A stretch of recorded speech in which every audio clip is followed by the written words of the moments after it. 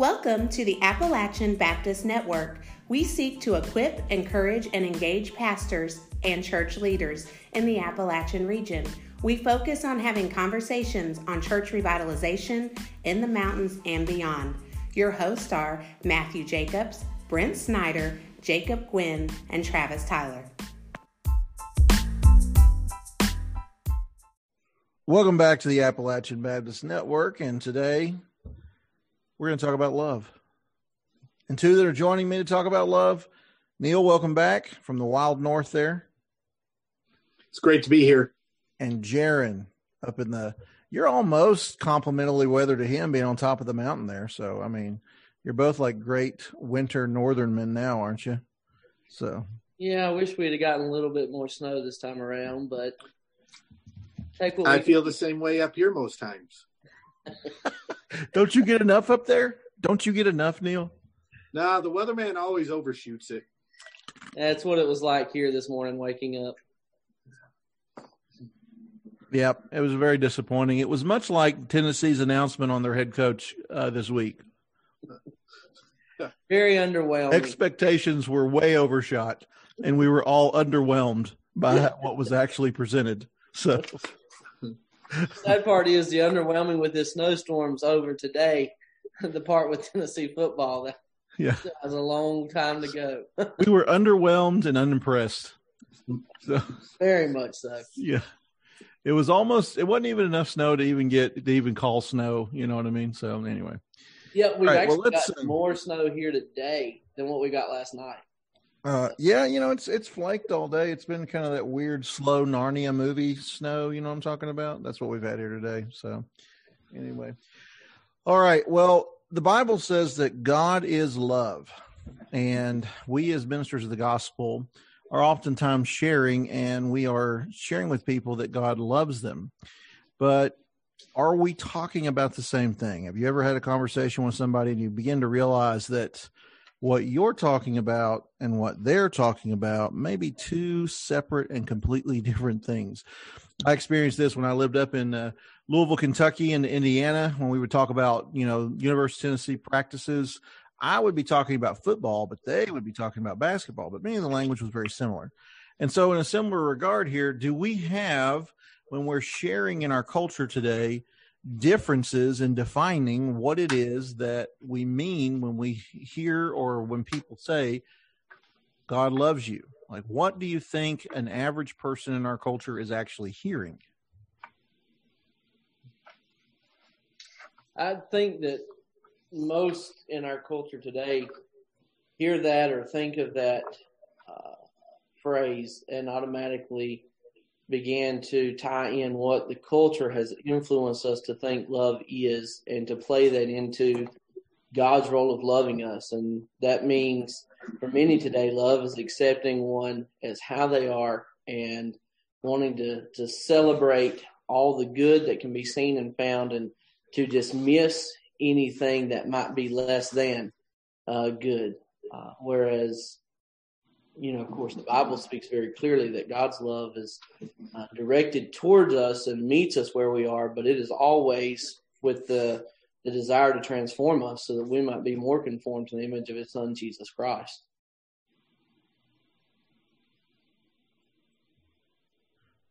I think that's a very good point. People are getting their messages and definitions of love from short videos on Facebook or TikTok, or they're getting them from films, and what love is truly meant to be from different movies. And I'm just going to say, I hate Hallmark movies. I loathe them. I mean, some people, they just want to watch them. It's the same storyline every time. It's just circumstances are a little different, and they just try to make a cutesy title for it. But you know how it's going to end. And the Hallmark definition of love probably is in sharp contrast to even a biblical definition. Do you think that's fair to say? Oh, I definitely think so. And I, for my part, I'm always surprised at how many people like those Hallmark movies. You'll have conversations and hear about people who are watching them or just watching one. It blows my mind people watch those, and yet they keep making them. They must be watched by somebody. But but certainly, because in one sense, the funny thing about love is I don't know that anyone offers you a great definition of what it is, but one of the big things that I feel like I hear on a regular basis is love. And so that's to affirm all types of love, that who are we to tell somebody what they're experiencing is not love. So don't define love, don't limit love. But we should let anyone define love however they want. So yeah, I think that's sort of what we get with a statement like love is love. And in a Hallmark movie, there's going to be a great deal of sentimentality, and they're going to want to define love in particular as this romantic expression of a man and a woman. And usually I think they involve rescuing people. Am I right in that, in the Hallmark movies, and then changing somebody's life, giving them hope? So, well, somebody's about to lose their, candy store or their baked goods store or whatever. And to go along with that, I think Hallmark and culture in general, not only defining this love is love type thing, but I think it also, it has become that love is a feeling. I think if that was a definition that culture might put on love, it's just that love is this feel good, ooey gooey type thing that makes you, tingle, or the hair on the back of your neck stand up, to where you just, the warmth of it, the kind of picture. But love is so much more than a feeling. Yeah, and I think we're going to see, as we talk more about the biblical definition of love and what the Bible shows love to be, it's important that we understand that could be in sharp contrast with what many people think love truly is. If love is simply boiled down to a feeling, what happens when the feeling doesn't feel like loving, right? Whenever it's not there. That creates problems in marriage, creates problems in commitment to church, creates problems in commitment even to one's own children, right? There may be times you're tired and you just don't feel like being sacrificial. So I think there's a lot of things there. Now, let's just kind of go back and let's do this. I remember as a youth back in the 90s, hearing conference speakers talk about the 3 types of love that are in the Bible, right? You remember this? Did y'all hear this as well when you were growing up? What did they say? Can you remember the 3 they said?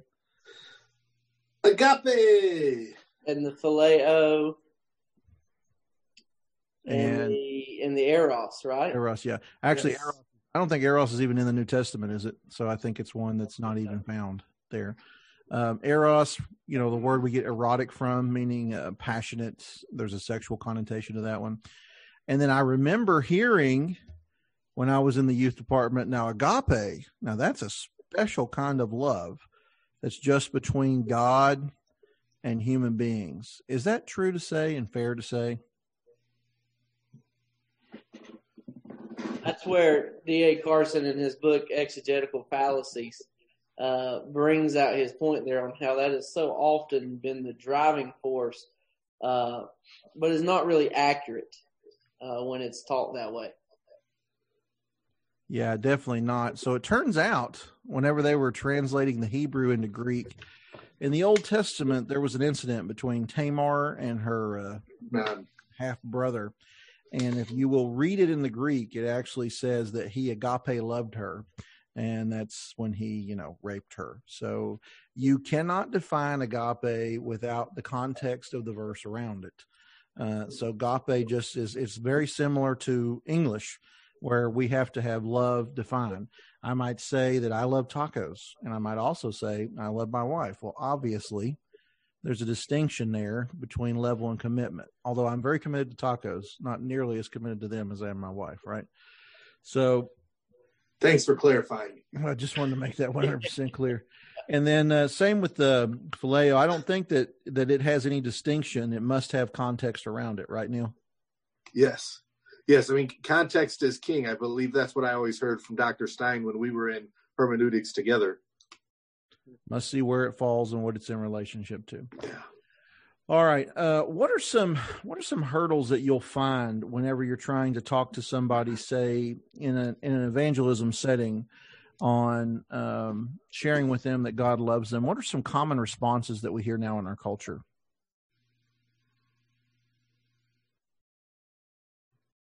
I think, with this in evangelism context, you start building that bridge of connection with someone to let them and reinforcing this idea that God loves them, then the thing that automatically comes along with that in people's minds is, well, if God loves me, and I think they believe that, I think most people willingly accept and agree to that premises, even if they don't have a relationship with Jesus Christ, they will say, yeah, I know God loves me.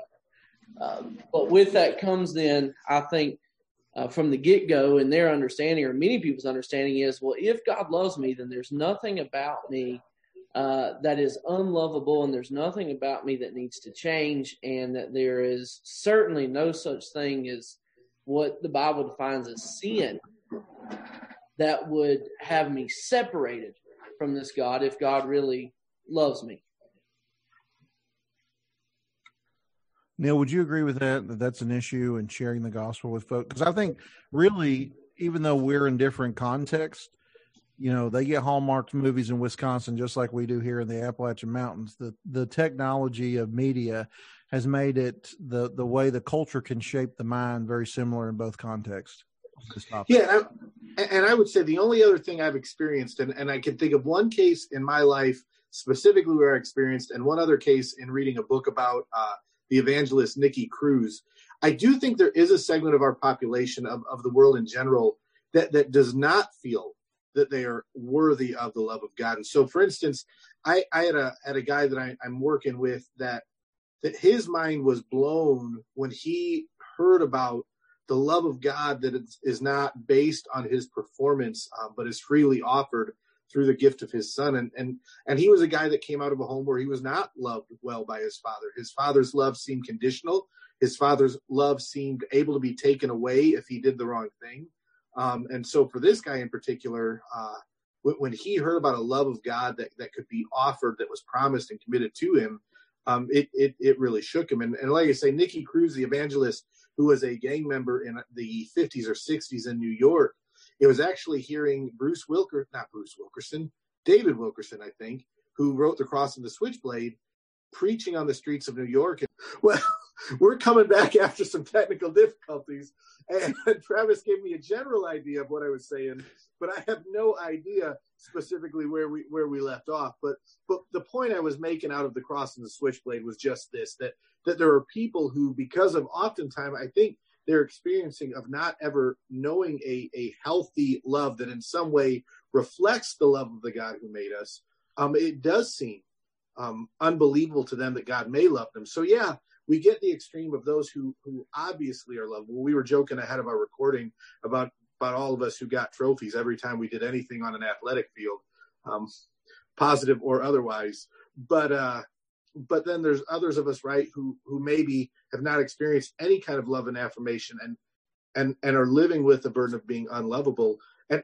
And there's not many people in between who know how to distinguish the types of love or ways in which God may love us, like I said, in relation to maybe your wife and tacos. Correct. At one point here, I want to go ahead and recommend a book for those that may be desiring to read more on being clear on this doctrine of the love of God. And that's by an evangelical free theologian, actually. So one playing. Hey, representing. And that is D.A. Carson's book, The Difficult Doctrine of the Love of God. And he teaches up at Trinity, right, Neil? That's Yes, he's up at Trinity in Deerfield, Illinois. But he is Canadian, but we shouldn't hold that against him. And we had a really solid Canadian at Southern Seminary there too, Dr. Wellham. So yes. They produce some good ones on occasion there and been known for that. Anyway, in his book, he highlights a study that was done on the preaching of the prodigal son. And that's found, of course, in Luke 15, the parable of the prodigal son.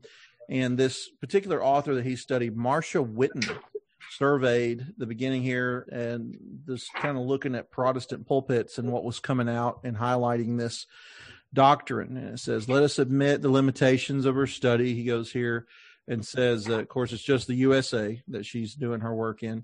She surveyed Presbyterian Church USA, which, by the way, D.A. Carson said they are so far left that you have to get a pair of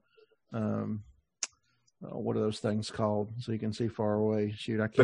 Binoculars. Thank you. Got to get a pair of binoculars to even see them on the field. And then the Southern Baptist, which he said a few things about Southern Baptist that I won't repeat, but it was somewhat generous. You got to remember he's an intellectual type. Anyway, they don't even know what binoculars are, apparently. Yeah, I know, right? So it says here, striking on many of the critical issues, there was only one marginal statistical difference between the two heritages. And I would argue that PCUSA churches and Southern Baptist churches are very different theologically. I mean, one's very liberal and has departed from the inerrancy and infallibility of Scripture, and one holds to inerrancy and infallibility. And yet, when it comes to interpreting the prodigal son, what's coming out of the pulpit at both churches, she finds very similar. Should we be alarmed at something like that? Yes, and I wish, I remember reading that part just recently in that book, and it left me wondering more of what she had to say in her finding, how that was found. But certainly we should be disturbed by how we talk about the love of God. But I'd love to hear more. Maybe you guys know a little bit more about how they were similar and how they could have been different. I'll add the clarity here. A more significant limitation, what I'm reading here from DA, more significant limitation was that the sermons she studied all focused on the parable of the prodigal son. This is bound to slant sermons in a certain direction. And he goes on to say, nonetheless, her book abounds in lengthy quotations from these sermons, and they are, and DA says they're immensely troubling. There's a powerful tendency to present God through characterizations of his inner states, with an emphasis on his emotions, which closely resemble those of human beings. God is more likely to feel than to act, to think than to say. Or as she said it here in her report and finding. And this is kind of hard to read. Like, I'm not a big fan of how she writes here, but I'm quoting her in her study. The relatively weak notion of God's fearsome capabilities regarding judgment is underscored by an almost complete lack of discourteous construction of anxiety around one's future state. As we have already seen, the sermons dramatize feelings of anxiety for listeners over many other this-worldly aspects of their removal from God, whether they are discussing in the vocabulary of sin or in other formulations. But even when directly referring to the unconverted, only two sermons press on fear of God's judgment by depicting anxiety over salvation. And each text does this only as it makes the point indirectly on its way to other issues while buffeting the audience from negative feelings. She goes on to point out the transcendence, majesty, awesome God of Luther and Calvin, whose image informed early Protestant visions of the relationship between human beings and the divine, has undergone a softening of demeanor through the American experience of Protestantism. With only minor exceptions, many of the sermons depict a God whose behavior is regularly patterned and predictable. He is portrayed in terms of the consistency of his behavior, of the formity of his actions to the singular rule of love. So I hope that brings the clarity that you're. Let's discuss this for just a minute here. Some things that stick out to me that she highlights here is she says the following. Many of the sermons depict a God whose behavior is regular, pattern, or predictable. Has the doctrine of the love of God in American pulpits, since these very liberal pulpits and these very conservative pulpits sound almost identical, has the gospel and the God who is in control of the whole universe been softened? Oh, for sure. I think that is a tendency that has become very widespread. And it is, I think, again, it goes back to this idea of wanting to define love as, or to understand love as simply nothing more than a feeling. And we want to take our shortcomings and our misunderstandings of what love is and then try to portray that into a definition of what it means that God loves us. And it leaves us not only far from the truth of what the love of God is, but it also leaves us wanting to go easy on ourselves and easy on those who are listening, so that we are oftentimes way out of balance when it comes to seeking comfort and leaving behind the fact that love also will bring conviction when it is spoken, when the truth is spoken in love. I think that a softening and a misunderstanding of the doctrine of the love of God has also affected the eroding, or has caused the eroding of church discipline in the local body. Why would that be a direct impact on church discipline in the body? Well, I think if we understand the love of God as being a love that accepts us as we are with no exception, nor does he respond in holiness or in wrath towards our sinfulness, then we are going to begin to reflect that in the way we treat one another. If we do not take sin seriously, we're not going to be serious in addressing the sin that we see in our brothers and sisters' lives. And eventually we're going to lose the category of sin altogether. And so yeah, as we weaken our understanding of and in one sense, I mean, one of the things I thought of, and I guess if I could throw a question back at you, and I pulled up that quote that he quoted from, but are there not ways in which God's character and love is somewhat regular, pattern, and predictable based on the unchanging nature of his character? So is it, I guess in one sense, is it not fair for us to rest in who God is and recognize that his love for us is more secure than even the way we love each other? So is there any part of God's character that we can rest in because it's predictable? Fair question or terrible question? I think that's a fair question. I think we're going to have to get into a discussion, though, here of God's sovereignty and God's nature in order to answer it, because then the question becomes, what is the love of God regulated by? And that's where we're going to have to answer that with the sovereignty. You know, I think the problem with people's misunderstanding of the love of God is that it is not regulated and taken in conjunction with the other attributes of God, like the holiness of God or the sovereignty of God. And so if you don't have any kind of framework on God's, say, holiness, you know, his distinction, his purity, and really what we would, as theologians, point to and say is the beauty of Christ, isn't it? And then God is that he is holy. No other beings really have the unique holiness that he has. I think that the angels in heaven reflect that, as the moon reflects the light of the sun, and yet he is holy still and set apart still from the angels in heaven. And so when we think about the love of God, I think we need to be remembering that it must be taken in context and framed with God's holiness and then his sovereignty, right? I know that there are some that listen that may not, you know, I don't like it when that preacher talks about that sovereignty stuff or that election stuff, but I didn't write the Bible. You know, these are Bible words. You know, in the Old Testament, God says what? I have chosen you, Israel. Why? Because they were the best looking people and the most numerous of all the ancient people in the Middle East. That's not why he said. Why did he say? He said it because he chose them.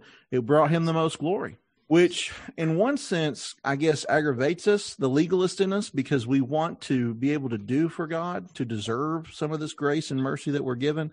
But the biblical reality is, just like is quoted in Romans 9, Jacob I have loved and Esau I've hated. And this was before they were even born.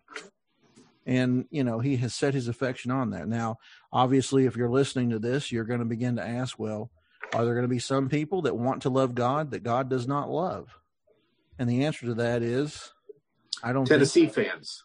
Yeah. I was going to say Alabama fans.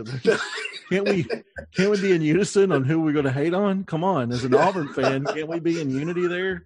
You know, when Matthew's on here, we pick on Florida. You know what I mean? That's who we. Anyway, but I don't know. Maybe Tennessee should just hold the program up for a few years, like ETSU did. Just pack it up. You know what I mean? Just anyway. But yeah. So I think that that question is got to touch on those other things. I think there's no way to be clear. And I know in a pulpit, you know, I'm a believer in the short sermon. I know that some of you might disagree with me on this, but I aim for 25 minutes, 30 is a max. You know what I mean? When I'm preaching. And that's a good introduction. Yeah. It's going to be hard to, address all three of those attributes of God in one sermon. But there should at least be a cliff note somewhere. You know what I mean? So anyway. And I think, to wrap all the way back around to Neil's question there that we've been discussing. So in a sense, Neil, I think you're right. There is the nature of God and the love of God, that there is a sense of predictability.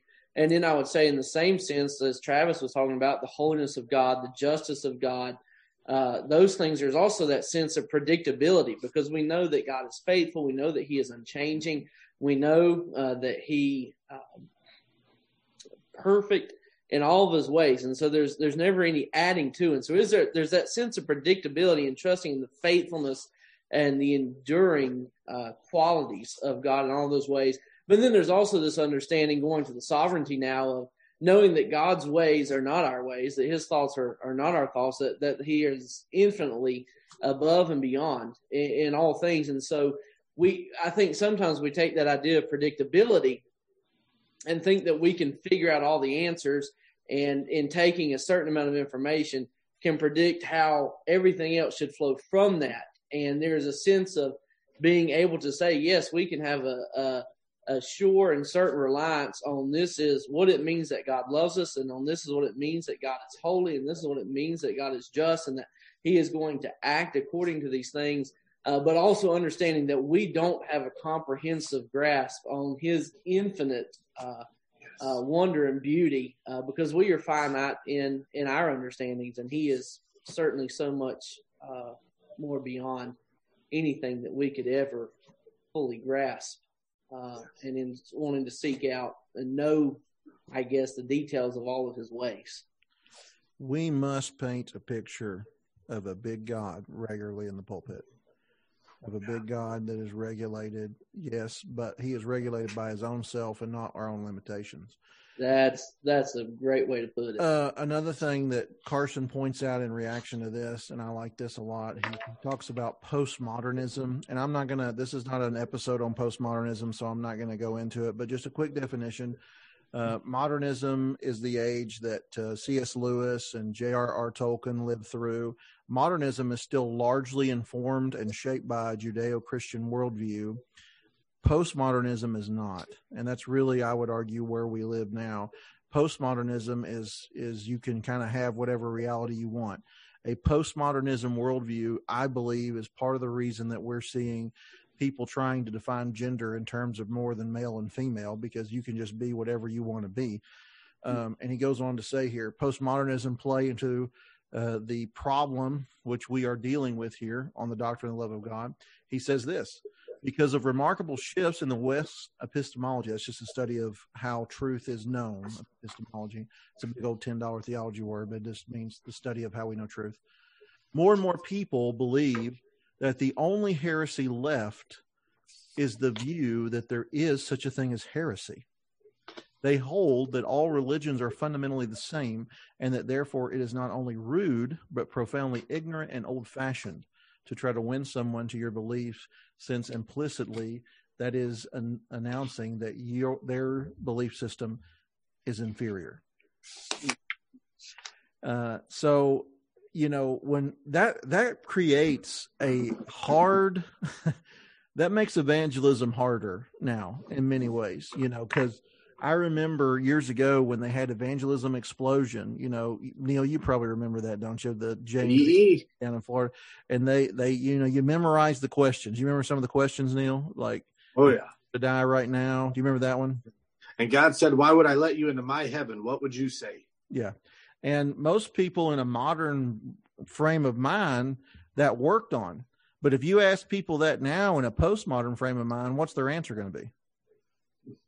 What heaven? Which God? Yeah.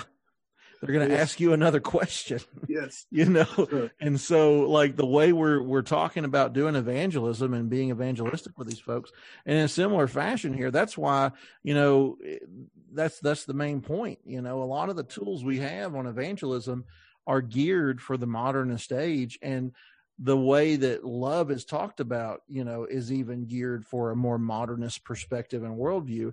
But we have found ourselves in the mountains and in Wisconsin and from coast to coast in a postmodern world where people are asking, what God are you talking about? And what kind of love are you? Of course, this, whatever, if they even believe in God, of course he loves me. There is a intrinsic self-value that comes from this created worldview. All right. Well, I don't know if you can believe this or not. We're actually out of time on this episode. Hey. So any closing thoughts before we land the plane here, though? Well, I was just going to say, I think so often we have to own the fact that we have been, our idea of love, our definition of love has been informed by these other sources. And so we have to go to the word where it says God is love. And then I'll let our next question be now God, through your word, define for us what love is, so that we have an understanding of love shaped by the one who is love, rather than bringing our definition to him and attempting to shape him with it. Yeah, and I would add, and I know, Travis, you already referenced the book by D.A. Carson. I think that we are, as pastors, going to have to do the hard work of understanding this doctrine of the fact that God is love, but how that speaks today and what it means to understand that God is love today, so that we can wrestle with what is true and combat the false understandings that have so pervaded our culture and those around us who are far from God and need the gospel and need Jesus Christ, but also have to understand that God has sent his son out of love for them, and he is calling them to himself. But it means that that people have to recognize that call to repent and to believe that love is not, I'm going to be me and I'm going to do me and I'm going to follow the desires of my heart and I'm going to live out my dreams and God will accept me as I am. But it's recognizing that God loves me where I am. He gave his son for me while I was yet a sinner, and he's calling me to himself, so that I am finding myself in him, made a new creation through the gospel of Jesus Christ. And now I am able to begin loving God in return for the love that he has first shown me. So this is not based off of a feeling, but it is based off of a commitment where the desire is for his glory and rejoicing in his goodness, not in what the world says so often this day and time is good, but God says is not good. Yes. It's interesting to me. I watch videos on TikTok just because it's really a good barometer to know where the culture is. You see people creating a lot of different videos, and a lot of people get their theology from there. And I was watching this one, and this guy posted this video, and he basically said, if the people don't miss you when you're gone, then they never really wanted you there to start with. And it bothered me, because that view makes you the center of every relationship, and you're the center of every universe. And if everyone else doesn't correspond to your view that you're the center of everything, then you don't need them and you move on. And I think that this flows from a poor understanding of love and self and just a general worldview. And I actually commented on that, and I said, you're not the center of everything. The Lord is. So we mean to make that clear. All right, brothers. Well, thank you. Hope you'll join us again next week when we take on the topic of dealing with the long battle with COVID. So thank you, guys. You have been listening to the Appalachian Baptist Network. Thanks for joining us. If you have a question or comment for our host, please send an email to appalachianbaptistnetwork@gmail.com or send us a voice message on our Anchor website page at anchor.fm/Appalachian-Baptist-Network. Join us again next Monday.